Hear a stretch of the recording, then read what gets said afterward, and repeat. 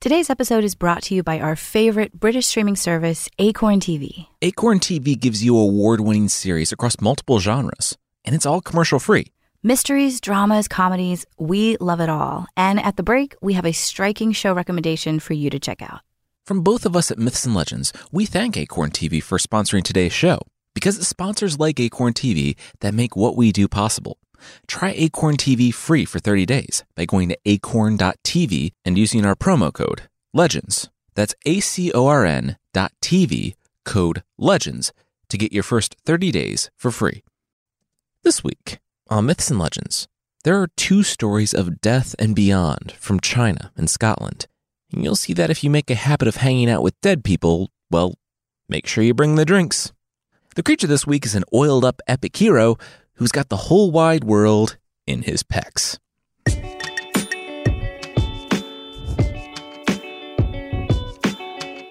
This is Myths and Legends, episode 221, The Great Beyond. This is a podcast where we tell stories from mythology and folklore. Some are incredibly popular stories you might think you know, but with surprising origins. Others are stories that might be new to you, but are definitely worth a listen. There are 2 stories today of life and death. The first one is a tale from China that doesn't really seek to anchor itself to anything historical, so we can just jump right in, and I'll introduce some of the different cultural elements as we go along.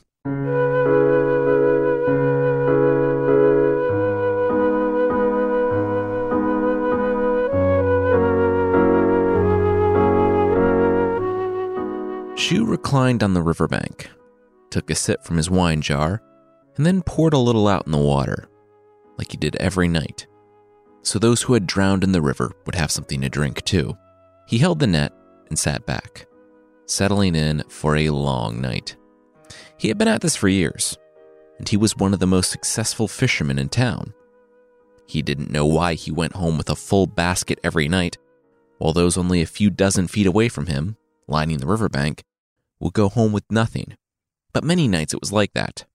As the best fisherman in town, Shu was by no means rich, but he and his wife were comfortable. One night, though, was a bad one. He could hear, down the darkened river, illuminated only by the torches from the road, all of his competitors playing big, struggling fish from the river. Shu sat back and took another sip from his wine jar. It was nearly empty now, which meant the sun would be up soon. Oh well, everyone had bad nights. Then, Shu heard footsteps behind him. He turned, and a young man was pacing the smooth gravel of the riverbank. Looking at him, Shu nodded to the man, hi, not creepy at all, and held up his wine jar. Did the stranger want some wine? When Shu spoke, the stranger stopped and smiled. He said no, thank you. He had quite enough already. How was Shu doing tonight? Before Shu could answer that he was doing pretty terrible, actually, the young man held up a finger. No worries. He would run downstream and drive them all up for Shu. Shu said that the young man didn't need to do that, and he wasn't actually sure that was a thing. If someone who's more into fishing than me wants to tell me if that's actually a thing, that would be great, because it doesn't seem like it is. The stranger wouldn't listen, though. Took off in a run downriver. The young man, the stranger, was so graceful that he seemed to float. When the stranger returned, Shu was about to pack up his net. The young man told him to wait, saying that there would be a number of fish arriving. That's when Shu felt the first fish. He brought it in quickly, and almost as soon as his net was in the water again, he got a second one, then a third, fourth, and more. He did a whole night's worth of fishing in under an hour, and he had to throw back the last 2 because his basket was overflowing. The stranger celebrated with each one, slapping the fisherman on the back and helping him to stack them in the basket. Shu offered the stranger some fish for his help, but the man only smiled. Wouldn't be necessary. He had often enjoyed the fisherman's delicious brew, and if the man wouldn't refuse the stranger's company, he'd like to make this a regular thing. The fisherman shrugged. Sure, why not? He would like the company. Shu wasn't sure he had ever seen anyone so happy as the stranger when the man heard his reply. The stranger said that his name was Wong. He didn't have a given name, but Shu could call him Lo Long, or Sixth Born. Shu nodded and turned, bending down to pick up his basket. Well, nice to meet you. Where are you from, Sixth Born? But when he turned back around, Sixth Born was gone, without a sound, Batman style. Shu might have been curious how he did that, but after a whole jar of wine and a night spent by a dark, peacefully rolling river, he was ready for bed.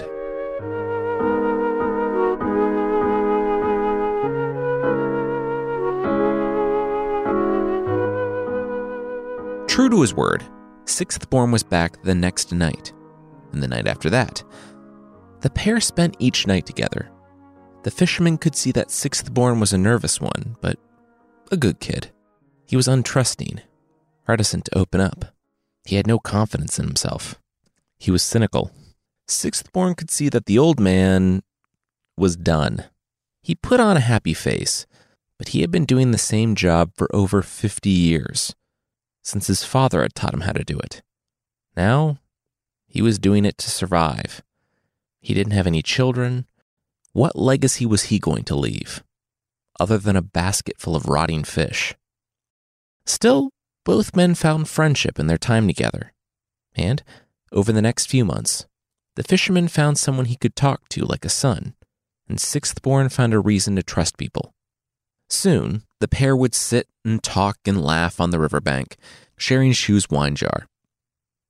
Come morning, Sixth Born would chase the fish up the river, and Shu would catch them, filling up bigger and bigger baskets.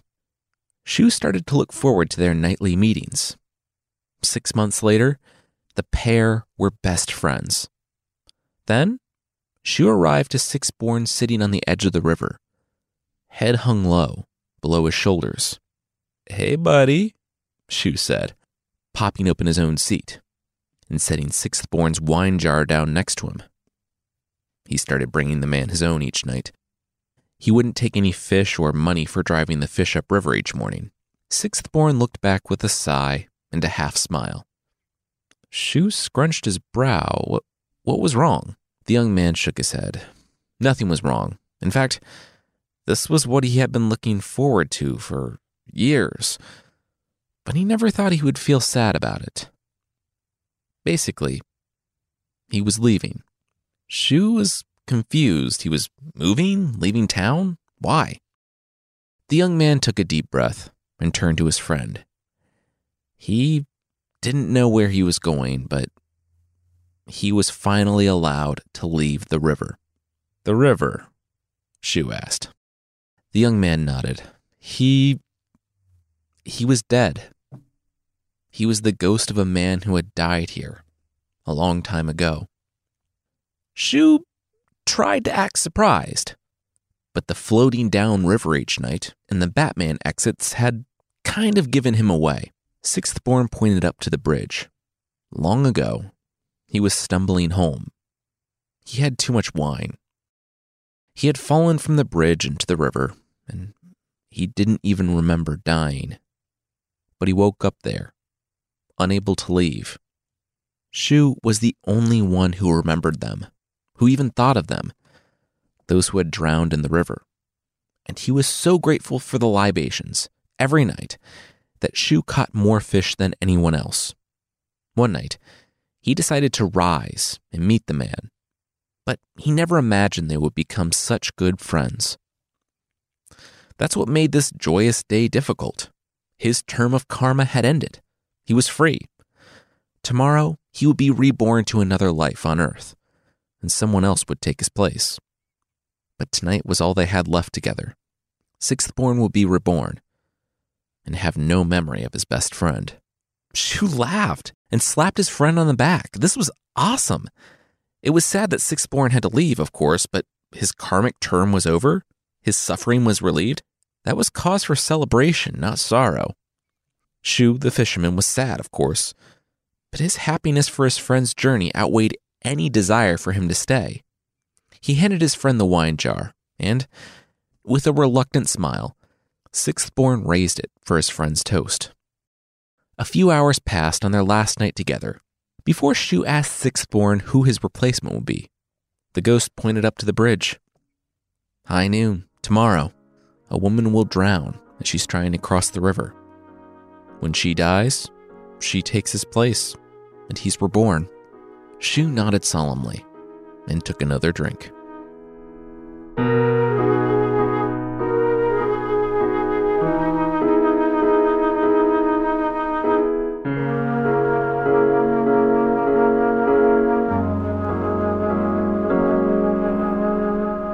It was minutes away from noon the following day. Shu was tired. He should be sleeping. He tried to sleep, but his curiosity regarding Sixthborn's replacement wouldn't let him. So, instead of staring up at the ceiling, he figured he would go see Karma in action. It had been a tearful goodbye for both men, and though Shu had put on a brave face for his friend, it had been merely that, just a facade. He was forlorn at the loss of his best friend, happy though he was that the man was moving on. The sun reached its pinnacle as the bridge was all but vacant, save a lone woman crossing by herself. She was watching from a hillside by the riverbank so that he wouldn't be connected with what fate had willed. Shu squinted. His eyesight wasn't what it was, but he could swear that she was carrying something. He couldn't make out what she was carrying until she dropped it. When she stopped to look off the bridge, the baby in her arms wiggled free, kicked out, and plummeted into the river. The young mother didn't wait. She climbed over the railing and jumped in after the child. With a gasp, the mother surfaced, baby in her arms, crying. The mother tossed the baby, which, yikes, into the soft grass at the river's edge, and the child landed safely, just as the woman was sucked under by the current in the river. Shu rose, but then hesitated. Was this the will of heaven? Was this fate, that a young mother would die and her baby would survive as an orphan? Shu restrained himself from running to her aid. This was the will of heaven. This was fate. He knew this. Good people, necessary people died every day. It wasn't an evil, it just was. This was what he tried to tell himself as the woman struggling slipped deeper into the muddy river. Then she rose. She was near the riverbank, where her baby laid screaming among the reeds. Then she stood, the firm riverbank replacing the treading of water. She fought through the water, running to her baby, who she scooped up, checked, and held, looking to the heavens with gratitude. Shu sat back. That didn't look like dying to him.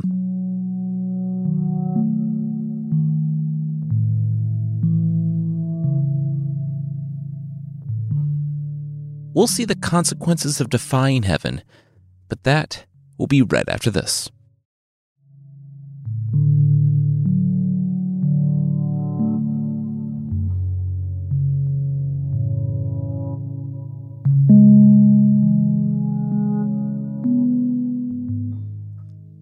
Hey, Sixthborn said with a shrug and a wave that night. Shu rushed up to his friend.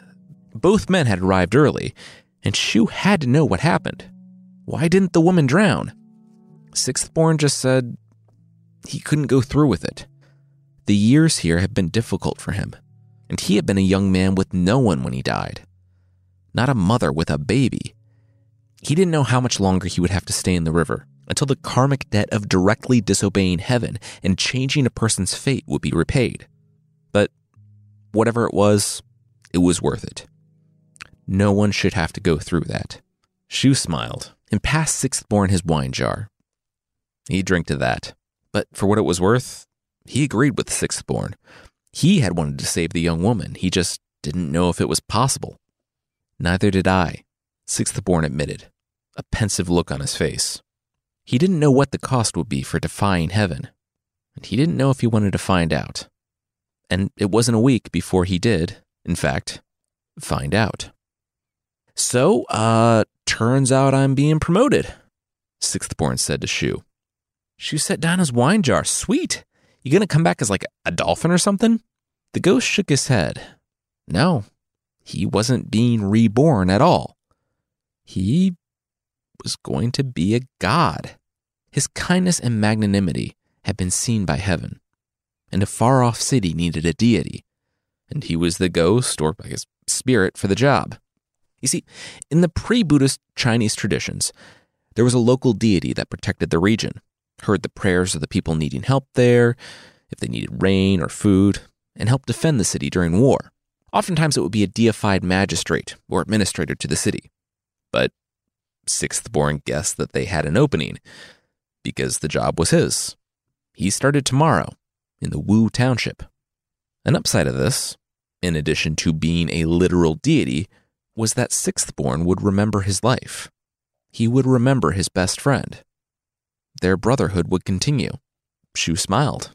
Well, he was happy for his friend, but that meant this was truly goodbye. No roads connected gods and men.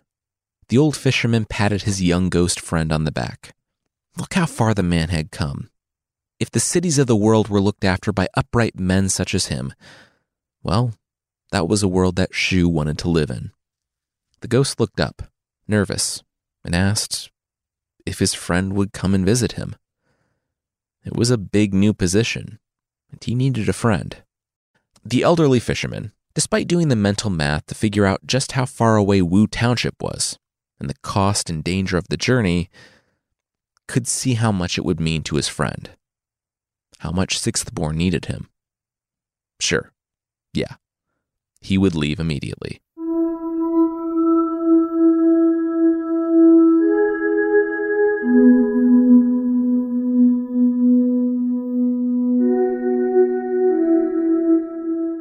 Shu's wife had to sit down. So, okay, the man you've been talking to by the river each night is now a god in a faraway village, and you want to travel hundreds of miles in medieval China to go see him? Do you have any concept of how far that is? Have you read Journey to the West? It is so dangerous out there. The fisherman simply replied that he had faith. She would be fine, too. He saved all the extra money from all the extra fish over the last 6 months, and she would be comfortable at least until he returned. She could see that he was serious, so she let him go.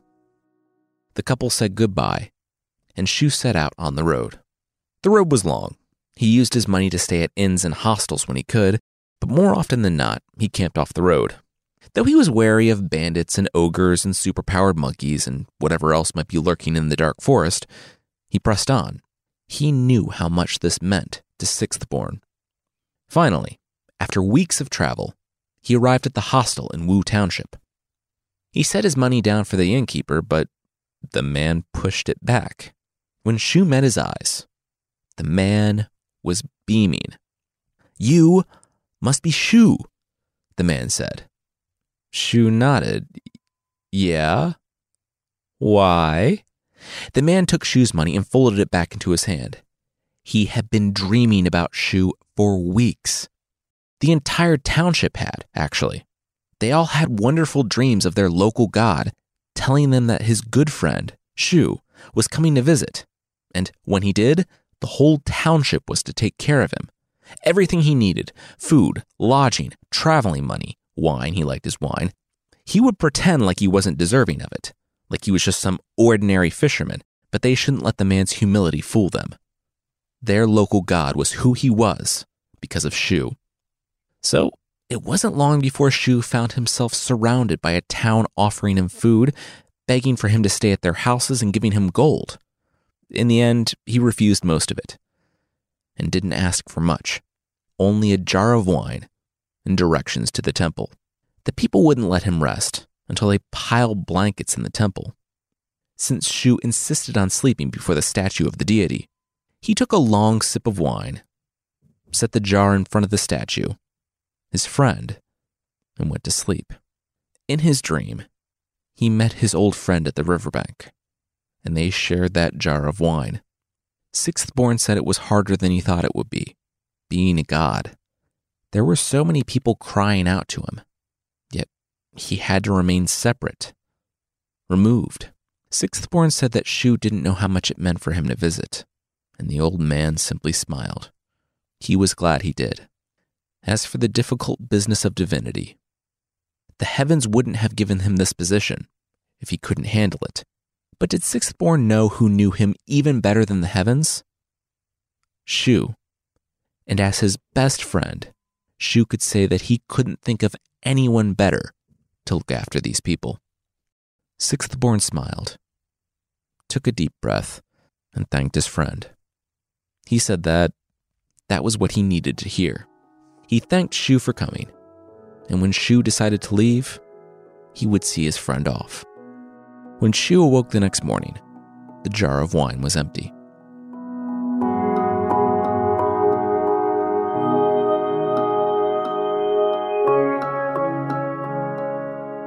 Though the town tried their hardest to get their honored guests to stay, Shu couldn't be persuaded, not even with rotating week-long feasts at every house in town. He said he had a life to get back to. It was what their god would have wanted. On the day he left, the people shielded their eyes as a whirlwind, a small dust devil, kicked up next to Shu and stayed. Sixthborn held too trivial a position to manifest himself in person among the living, so this was all he could do. But the people still cried out, marveling at their god and his friend. It was 4 miles outside of the township when Shu finally stopped. The whirlwind lingered at his side, and he smiled a sad smile. He knew. He didn't want to leave either. He didn't want their time to be over. But everything ends, even something as wonderful as their time together. It was time for Sixthborn to go. But the whirlwind still lingered. Shu could sense that it was scared. He set down his pack. I know you think you need me, but you've helped me as much as I helped you. You are and will always be my friend, but you don't need me anymore. Go and help these people with your kindness and your loving heart. Go and be everything you were meant to be. With that, the whirlwind hesitated a moment longer and then vanished. Shu hefted his pack, turned, and began the long journey home. When he found his way home, he hugged his wife, took up his net, and returned to the river. Whenever he would meet a traveler from Wu Township, even years later, he loved to hear the miracles that their beloved god was working and remember the man, his friend, and their time along the riverbank.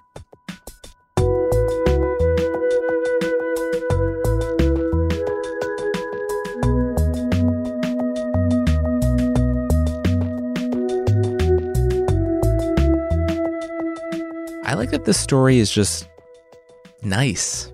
It's a story of two friends that transcends life, death, and more. There wasn't even a bad guy.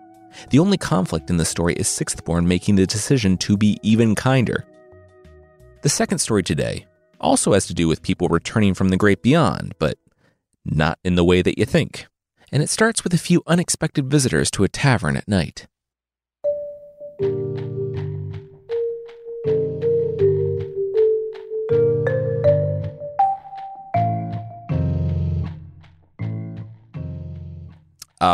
I'll be with you in a moment, the stable boy called out, as he heard the carriage pull up to the tavern. It was a busy night, and they were the only stop along the road for miles on either side. It was late October, and there was a chill in the air, so anyone who drove by around dusk usually stopped for a warm drink before continuing on their way. The young man just had to finish mucking out one last stall before he was able to get to the newcomers, but they were impatient. He stepped from the barn just in time to see the tavern door swinging open to let the two young men in. The stable boy sighed. Looks like he wasn't getting paid. He looked the horses over, fed them a bit, brushed them, and moved to climb atop the carriage to move it out of the road and off to the side of the tavern when he found that it wasn't empty. Oh, wow. Sorry about that, ma'am.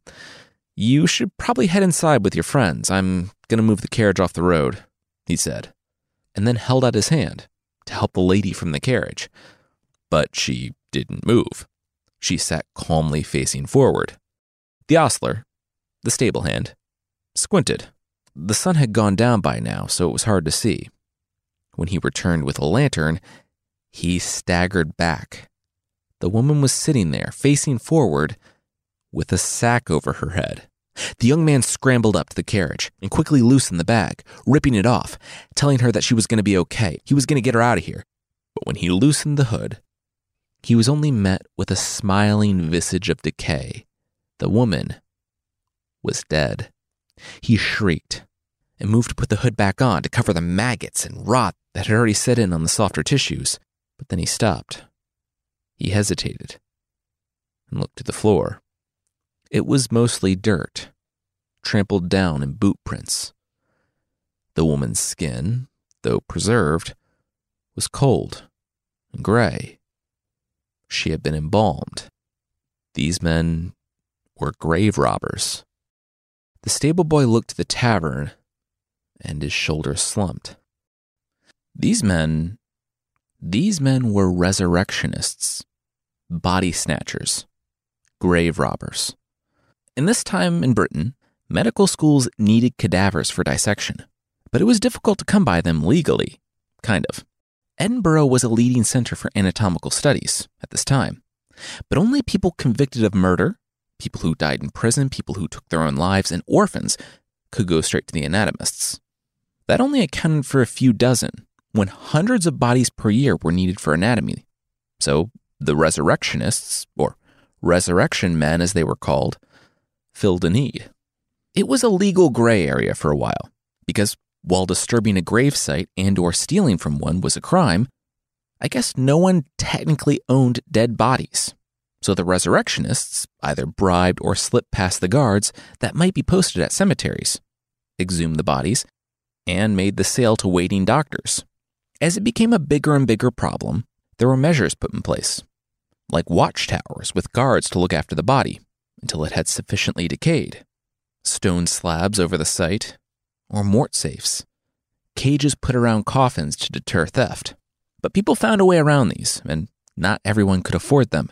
This whole issue would eventually come to a head in the actions of Burke and Hare, who murdered their tenants to sell the bodies, prompting the public outrage to change some of the legislation regarding the availability of certain bodies to be cadavers.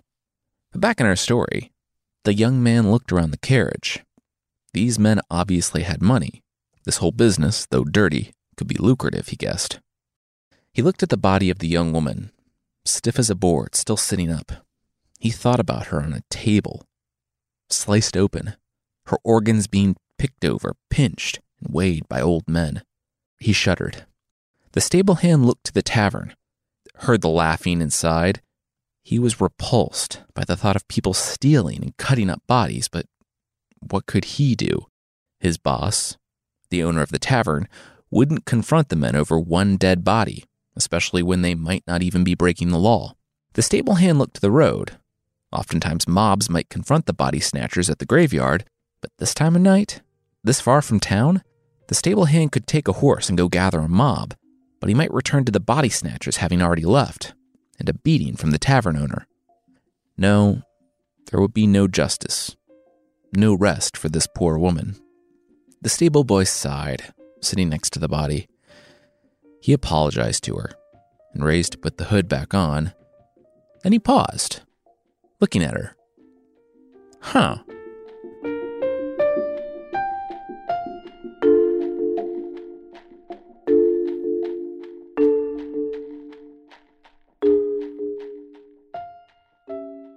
The two men staggered out from the tavern.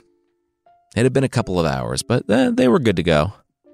They found their carriage alongside the tavern and saw her still sitting upright in the chill night air. They nodded, right where they left her, not that they expected her to move. All right. They still had some miles to go before their destination. Better get on the road. As the carriage bumped along the road, two men sat in front, and they gave the corpse the carriage to herself. The driver looked back. She was stiff. She was falling. They wouldn't pay as much for damaged goods. Would the other guy mind sitting her up and propping her up against a wall or something?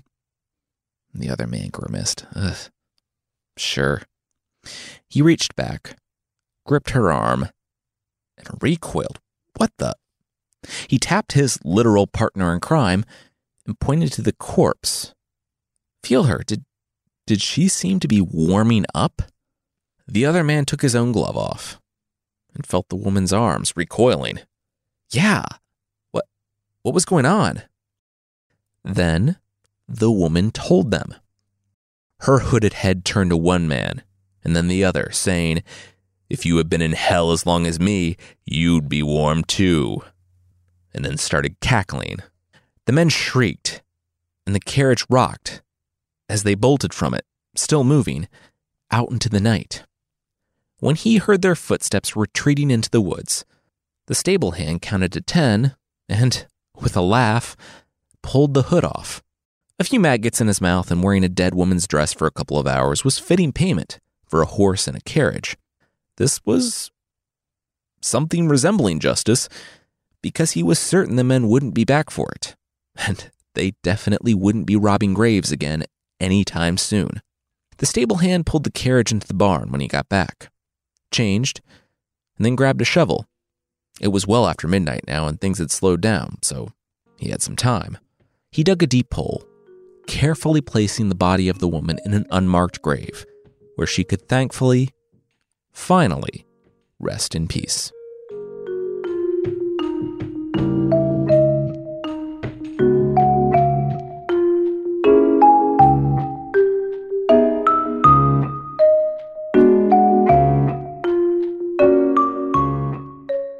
Two happy endings on today's episode. Well, happy ending for the stable hand, who rode off into the sunrise with a new carriage and a horse. Not so much a happy ending for the resurrection men, or early modern medical training. Next week probably won't be like this one. We're back in the Viking legends, where the characters seem determined to never give their stories a happy ending ever. If you'd like to support the show, there's a membership thing on the site. For less than the price of a chicken harness, a harness you can put on your pet chicken to take it for a walk, you can get extra episodes and ad-free versions of the show that will probably go better than the time I put the dog vest on one of our cats and tried to take him for a walk. Check out support.mythpodcast.com for more info on the membership.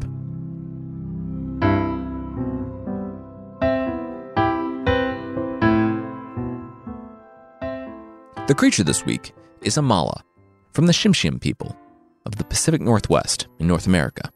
Amala means very dirty, or smoke hole, and is like a male Cinderella with rippling, oiled muscles.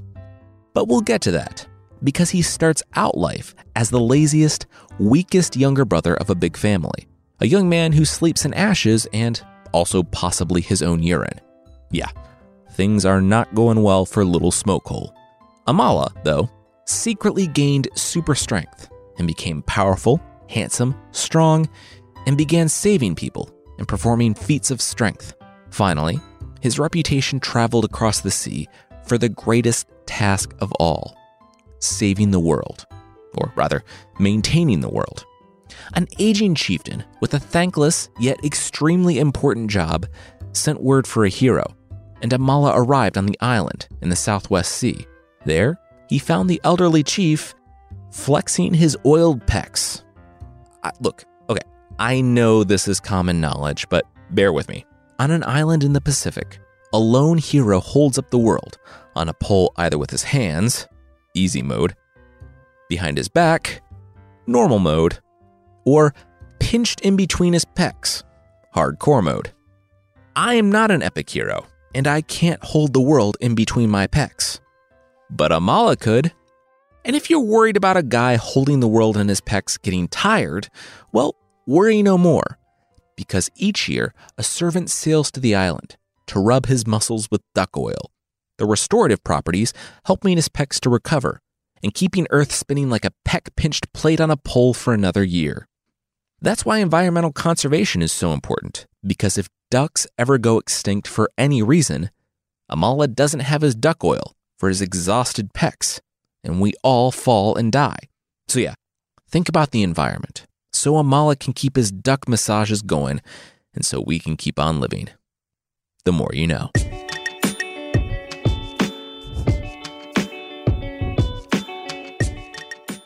That's it for this week. Myths and Legends is by Jason and Carissa Weiser. Our theme song is by the band Broke for Free, and the Creature of the Week music is by Steve Combs. There are links to even more music in the show notes. And once again, thank you to Acorn TV for helping us keep this podcast free. For a rich catalog of stunning, award-winning shows we think you'll love as much as we do, try Acorn TV. Stream anytime, virtually anywhere. And if you don't know where to start, check out Wisting. We're on episode 5. From both of us at Myths and Legends, we thank Acorn TV for sponsoring today's show. Because it's sponsors like Acorn TV that make what we do possible. Try Acorn TV free for 30 days by going to acorn.tv and use our promo code LEGENDS. That's ACORN.TV code LEGENDS to get your first 30 days for free. All right. Thank you so much for listening, and we'll see you next time.